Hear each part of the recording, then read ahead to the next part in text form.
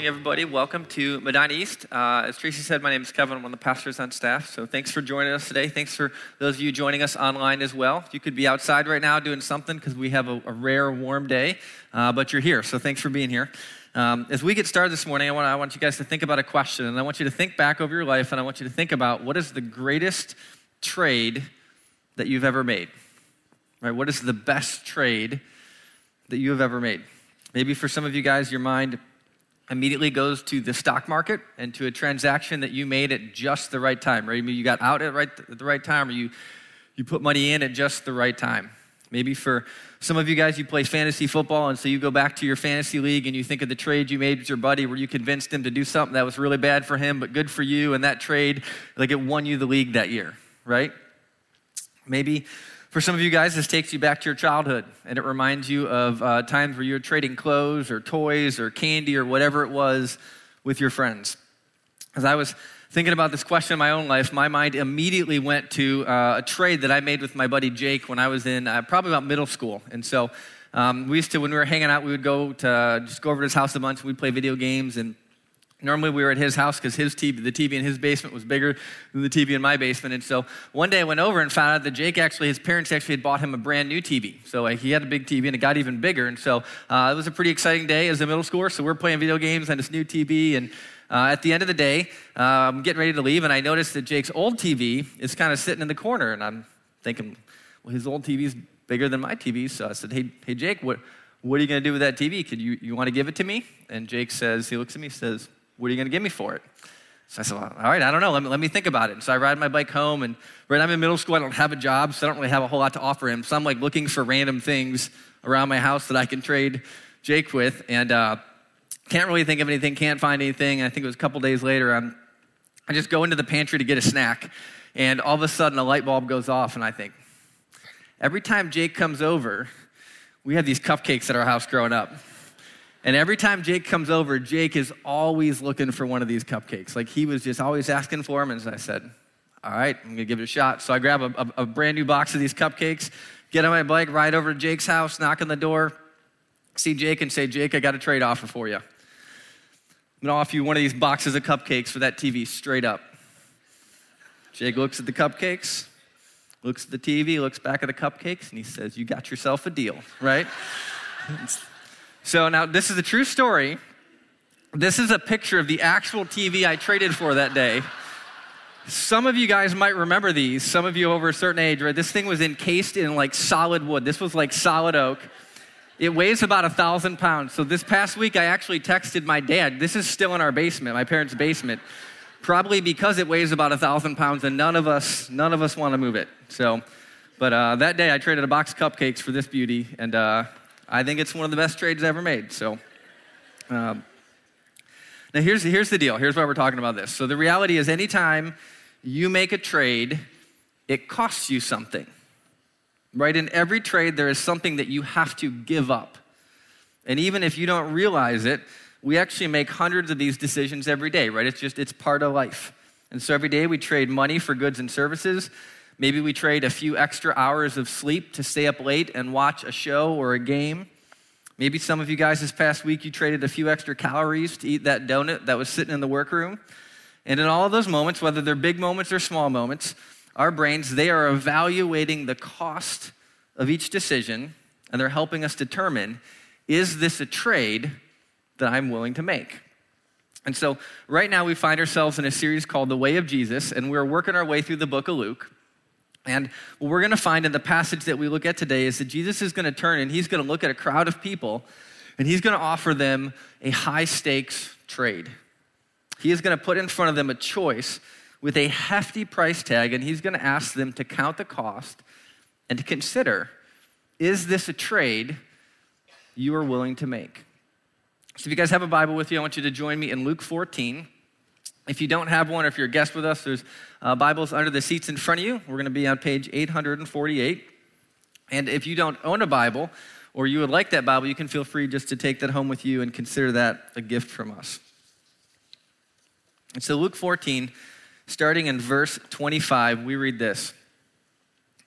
Large crowds were traveling with Jesus, and turning to them, he said, if anyone comes to me and does not hate father and mother, wife and children, brothers and sisters, yes, even their own life, such a person cannot be my disciple.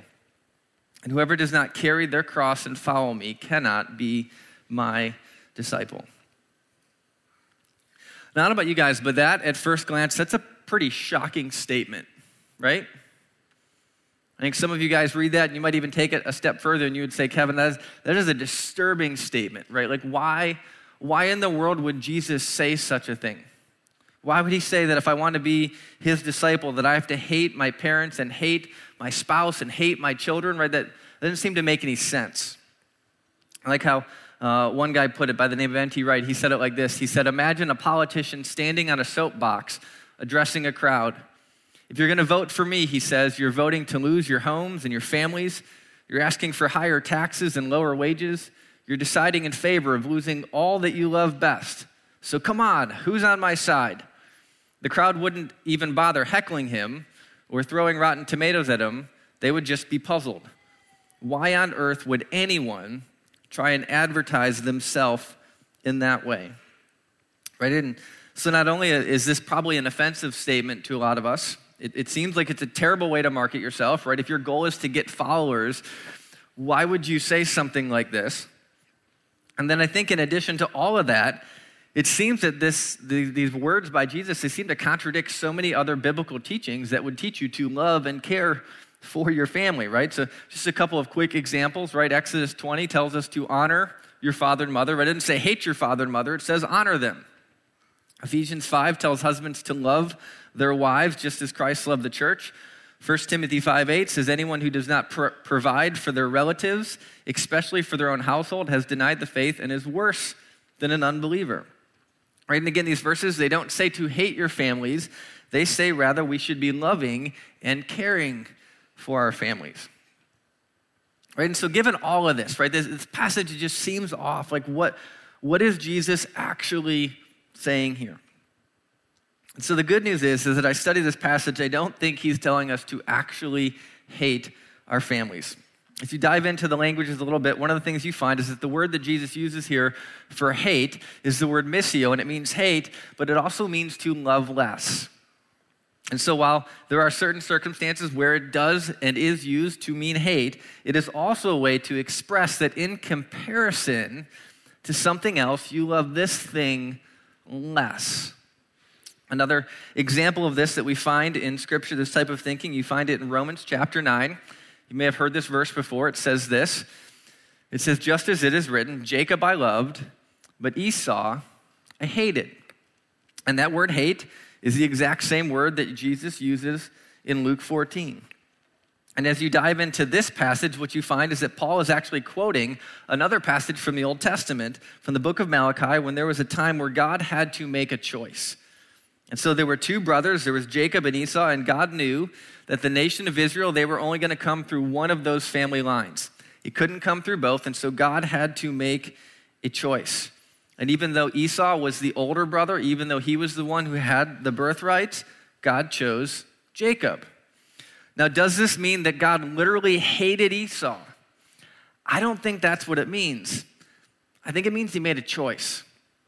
I think it means that he chose to elevate one brother over the other. And the word that is used for hate in the passage in Malachi, it's very similar to the word that Jesus and Paul uses in the New Testament. And again, it can mean hate or scorn, or it could mean to decrease in status. Right? And so even though Esau was the older brother, God chose Jacob, and by doing so, he decreased Esau's status. And in the same way, every single commentator I studied agreed, this is what Jesus is saying in Luke 14. He is saying that if we want to be his disciples, we need to make sure that he has priority and that his status is elevated above everything else in our lives. That when we consider all the things that have influence in our lives, or vie for our attention, or call for our loyalty, that the way of Jesus and the rule of Jesus, that will have complete and total priority over everything else, including even our own families. Now, in Jesus' day, these words would have had some very literal implications. If you were in the first century in Eastern culture, one of the highest values you would have had was that of family. Even today, if you travel to an Eastern culture, an Eastern way of thinking, you realize how quickly realize how much value they put on loyalty to family and respecting their family and honoring their family name. And I think the reality is Jesus knew when he came on the scene and he was calling people to follow him that families would be divided over that, right? He knew that he was going to mess with that world a little bit. I've mentioned before that back when I was in seminary, I got to go on a mission trip to China. And as part of that trip, one of the stories that has just always stuck with me was when we were there, one of the students on our team got to have a conversation with a young girl who was probably about 20 who was exploring Christianity. And so as he started this conversation with her and is engaging with her, he found out that she believed that Jesus was the Son of God, and she believed that he had died on the cross, and she even believed that she was in need of a Savior, right? She believed all of those things, and yet she was just considering Christianity. And so the student who was on the trip, he leaned in, he says, hey, if you believe all of these things, why are you just considering this? Like, why haven't you made this decision? And I'll never forget the response she gave him. She said, you don't understand. If I choose to follow Jesus, my family is going to disown me. She said, if I choose to follow Jesus, my family, they will cut me off. They will never speak to me again. I might not have a place to sleep tomorrow night. She went on to tell him that she also understood that if I choose to follow Jesus, that means I can only marry someone who is a follower of Jesus. But the problem was she was living in this obscure little village kind of in the middle of nowhere, and she didn't know other followers of Jesus. And so in her mind, she knew if I make this decision, I might be making the decision to end up single for the rest of my life. And in that little village, to be a single girl who was cut off from her family was an incredibly vulnerable place to be. And so for this girl to follow Jesus, there were some massive implications for her.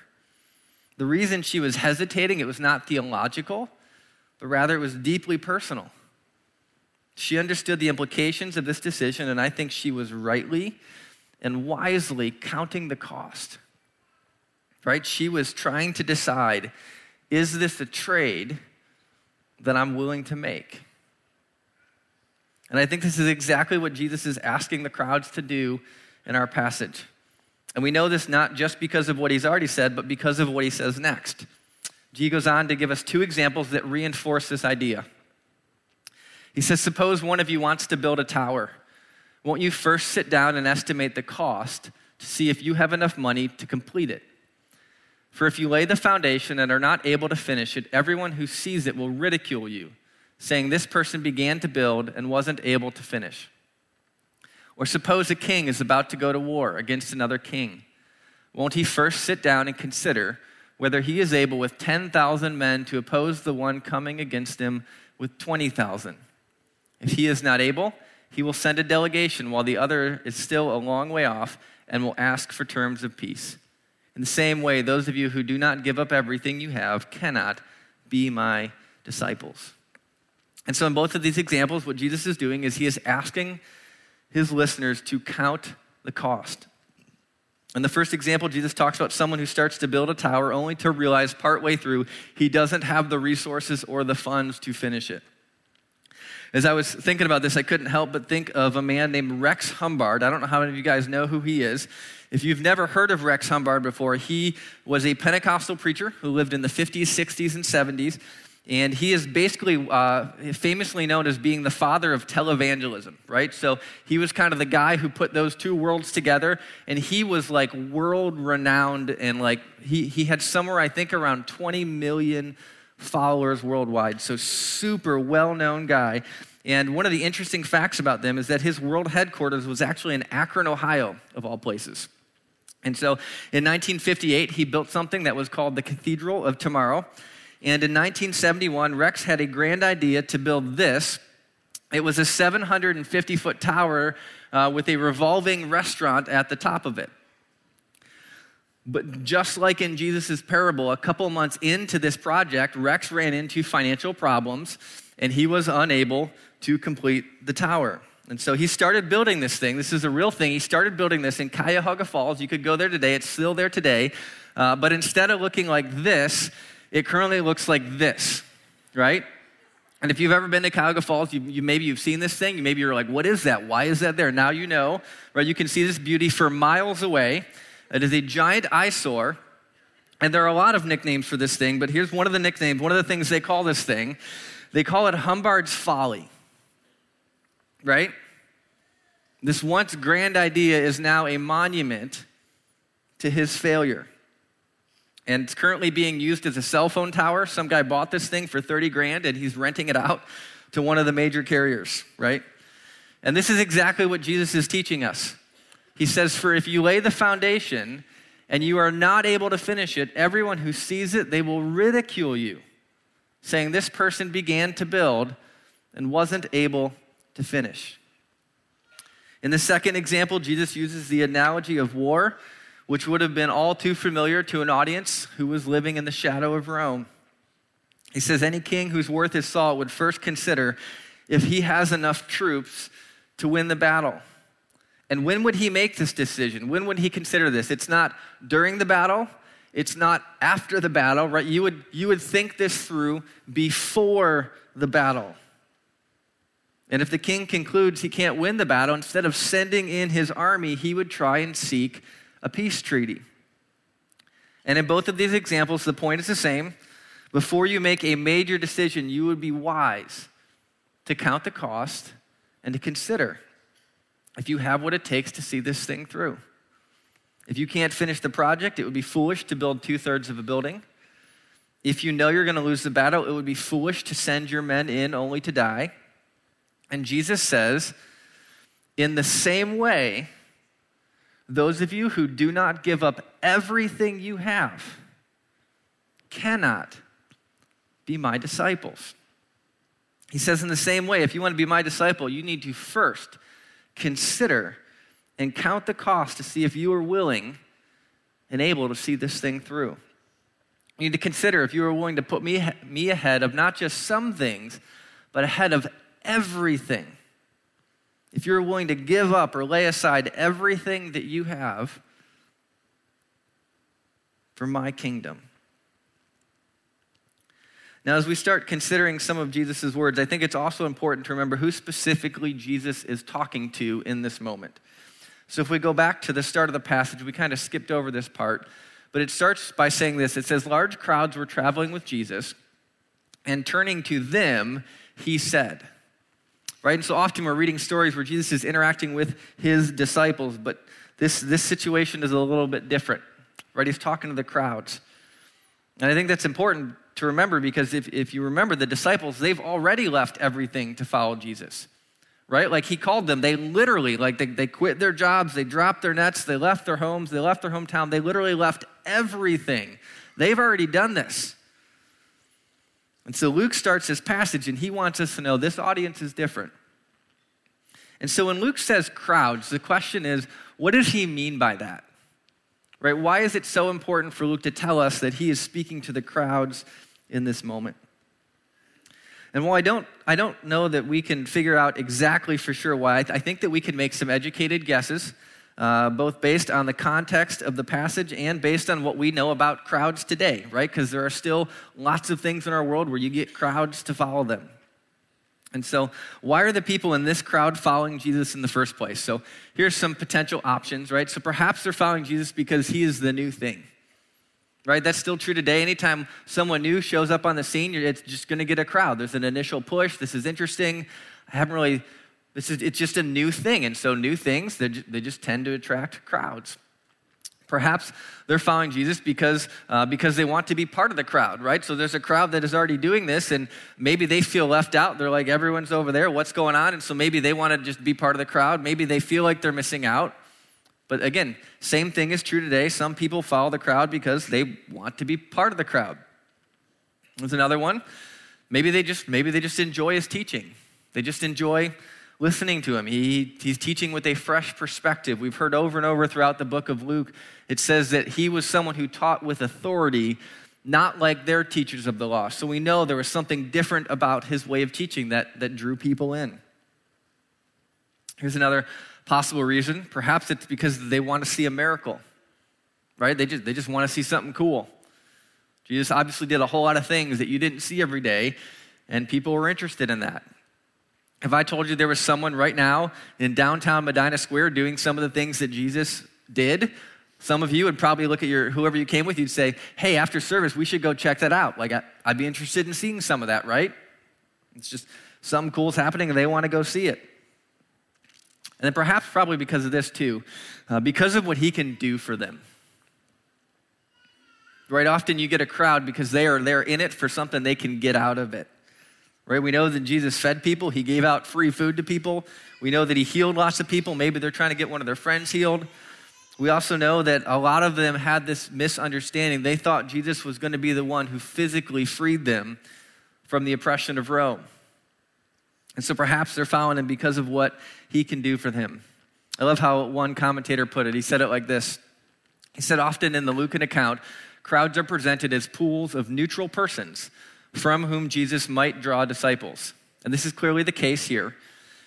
In light of Jesus' message in chapter 13, 26, and 27, however, one should not immediately be overly optimistic about the realization of their potential as disciples. Many, according to Jesus, will claim to have associated themselves with Jesus' teaching, both at the table and on the road, but their fundamental allegiances will not have been altered.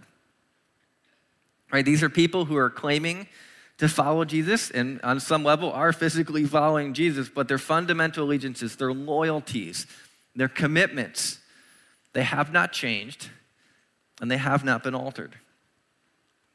So generally speaking, who are the crowds? The crowds are fair weather fans who have jumped on the Jesus bandwagon because they think that there is some way this is going to benefit them. But the moment things get hard, the moment it starts to cost them something, there's a good chance that they're going to bail. And this is not a new idea that Jesus is teaching. This is an idea that we have found, and it's a theme that has been traced throughout the book of Luke. We see this over and over and over. Even in the passage immediately before this, if you're reading along with us, in the passage right before this one, Jesus tells the parable of the great banquet. Right? In this parable, he is inviting people in left and right, and they're interested, and they kind of want to come. But then one by one, they start coming up with excuses because there's something else that they value more. And so again, everyone in the crowd, they're all unique and they're all different. But there is also a reason they are still part of the crowd and they're not a disciple. Right? For most of them, there is something that they are still holding on to. Something they are unwilling to part with, something that still holds their ultimate allegiance. And Jesus looks at the crowd and says, if you are not willing to give up everything, you cannot be my disciple. And then Jesus ends this section in verses 34 and 35 talking about salt. Now, depending on which translation you're reading from, some of your Bibles will lump that together. They'll put it all under the same heading, and some of those will kind of separate it as a separate thing. I actually think that they do belong together. I think that they do fit together. But for time's sake, we're going to kind of skip over those last two verses. And what I want to do is I want to point you guys back to a series that we did last May that specifically talks about salt and light. And obviously, the start of the series, you can go back and you can look at all of the things that Jesus is kind of trying to present and teach when he talks about salt. But I think that they are linked together, and I think there is a missional component to this passage that Jesus is trying to get to. So if you want more insights into that, I'd encourage you to go back to the series we did last May. But what I love about what Jesus is doing here in Luke 14 is that most people we encounter in this world, they're going to do the exact opposite. Most people try to get you to sign up for something, and then they show you the fine print later. Most people, they make you commit to it first, right? Sign on the dotted line here. And then they blindside you with, here's the catch. Tricked you, gotcha, right? Jesus is not like that. Jesus is looking straight at the crowds, people who are deciding if they want to follow him or not. And he is telling them up front, let's just get things straight right now. If you want to be my disciple, it's going to cost you everything. That's the deal. Take it or leave it. And I don't think Jesus is trying to scare people away. I think rather he is trying to prepare them for the journey that's ahead. I think he knows exactly what will be asked of them. And he says this precisely because he wants them to succeed. He doesn't want them to be like the builder who couldn't finish. He doesn't want them to be like the general who sent in his troops only to lose them. I think he says what he says precisely because he wants them and he wants us to finish the race. And so as we consider how this passage applies to us today, let me just start by acknowledging this is a really hard teaching, right? It's hard. Jesus is asking us to count the cost, and then he tells us the cost is literally everything that we have. If you want to follow me, he says, you need to lay everything on the table. And I think for many of us, if we're honest, we're not sure if it's worth it. I don't think that we would want to say that out loud or we want to admit that, but I think that there's part of us, we read words like this and we hesitate. And so given the weight of what Jesus has just said, I want to leave you guys with 3 questions that I think are worth considering this week. 3 things that I think all of us just need to reflect on. Here's the first one. The first one is, are you part of the crowd or are you a disciple? Are you part of the crowd or are you a disciple? And I want to caution you not to dismiss this question too quickly. Because in every single church, including this one, it is full of people who are part of the crowd.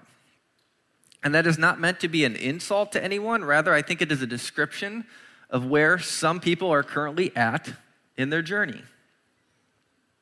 Because remember, the crowds are not anti-church or anti-God people, right? If they were that, they wouldn't be in the crowd. They're in the crowd specifically because they are interested in Jesus.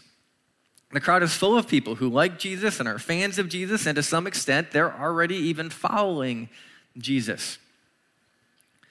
But as we discussed earlier, the reason they are still part of the crowd is because they haven't altered their allegiances yet, right? Their loyalties and their commitments, those have not really changed. The reason they are still part of the crowd is because they want all of the benefits of following Jesus, but they want none of the cost. Right, Jesus, I want you to give me everything you can, but I don't really want it to cost me anything. I don't really want to have to give anything back. Can you just keep giving me stuff? And so the people in the crowd, they have Jesus as a priority in their life. They do. It's just not the top one. Right? He's one of many priorities, and there's often a lot of other things that are kind of crowding him out. And like, oh, yes, I do want to come to that, but I got this thing. Right? And Jesus has somehow moved down the ranks a little bit. And I'll be honest, I look at this list and there are things on there, I still think that way sometimes. I don't want to think that I'm part of the crowd, but there are days where my mind goes in that direction. And so I want to caution you not to dismiss this question too quickly. Are you part of the crowd or are you a disciple? Here's the second one. What are the things that compete for your allegiances? Right? What are the things that vie for that top spot in your life? So for the majority of the people following Jesus that day, it was probably a family allegiance. I think that is precisely why Jesus chose the words that he did. I think he wanted to lean into the thing that mattered most to them. Like, I think he was literally looking for the pressure point.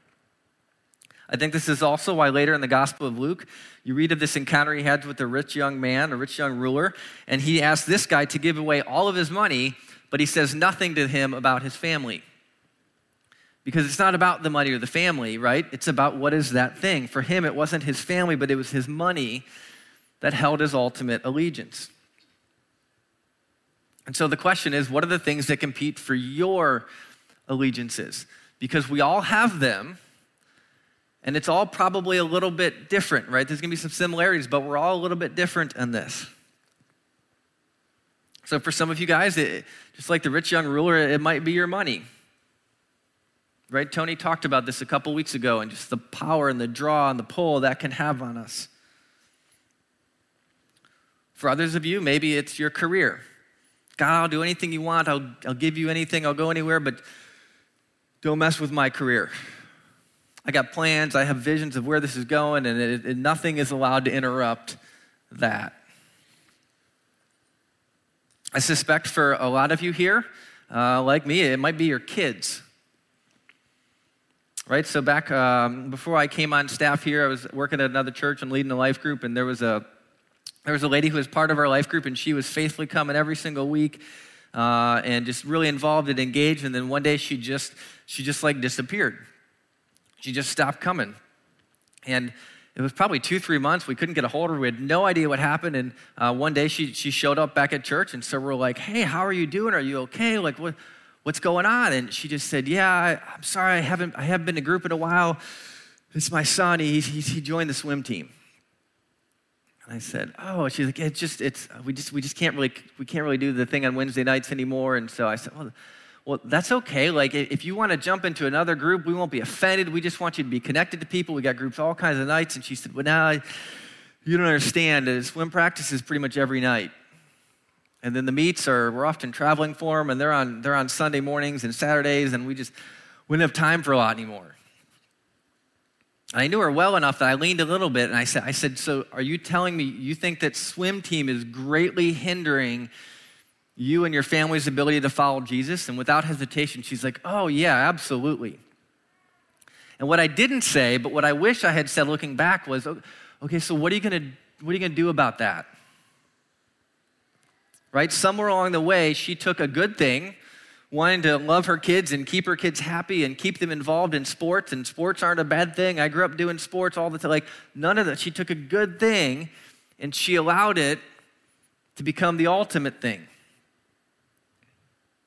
And I think Jesus would say again, that's great, but your ultimate call, it's not to raise the next Olympic swimmer or to entertain your kid or to just get him out of that way. Your ultimate goal is to be a disciple and to make disciples. All right, and so some of her priorities, they just got a little bit out of alignment. For some of us, it's going to be our singleness, right? We just don't want to be single, and so we have this thing. This is my goal in my life. This is what my life is about, and Jesus, you can have anything, but I have plans for that area. I think this list could go on with the way we use our time, our political preferences. There's a landmine, but it is true. Do not let that become the thing, right? Our comfort.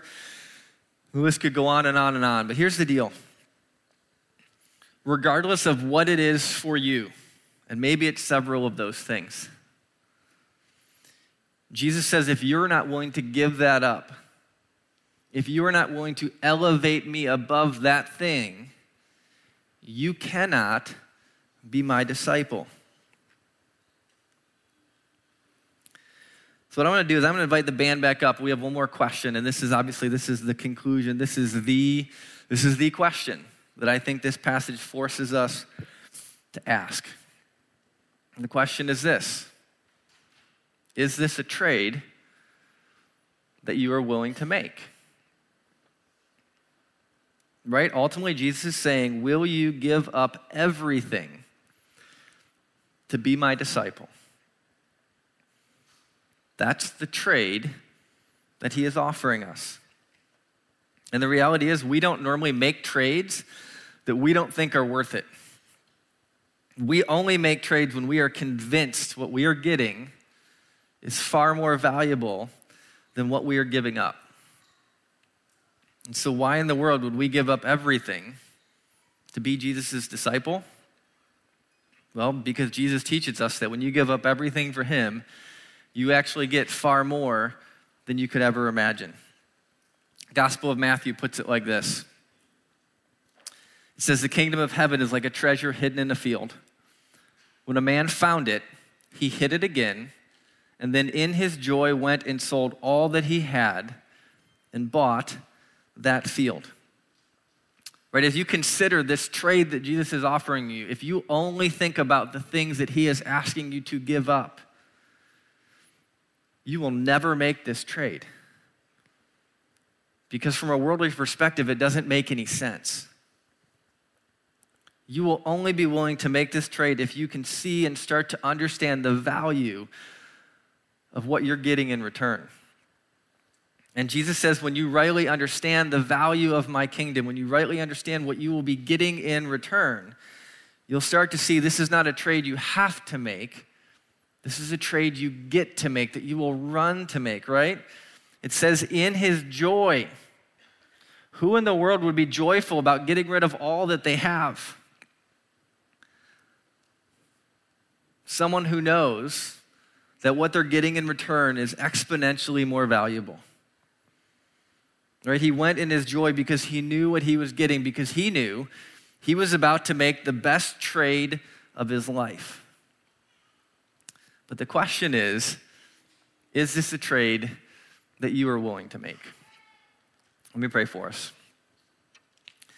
Father, thank you so much for being the God that you are, for being good and for loving us. God, we also want to recognize that these words, that you have put before us, they are hard. You ask a whole lot, God. But God, we know that you're good. We trust you and we love you. And we know that you say that we're getting, and what we get in return in you is more than we could ever imagine. So God, I pray right now for all of us in the room, wherever we're at, whether we're followers of Jesus or whether we are just exploring, that you would meet us there, that you would help us evaluate and rightly count the cost, that you would help us think through the things that are in our life that you have given us and blessed us with, and you would help us process through if we would be willing to give all of that up to follow you. God, I pray that you would be gracious with us in the moments when we hesitate and when we struggle to see this well. We ask for your help, God. We love you. We thank you. It's in your Son's name. Amen.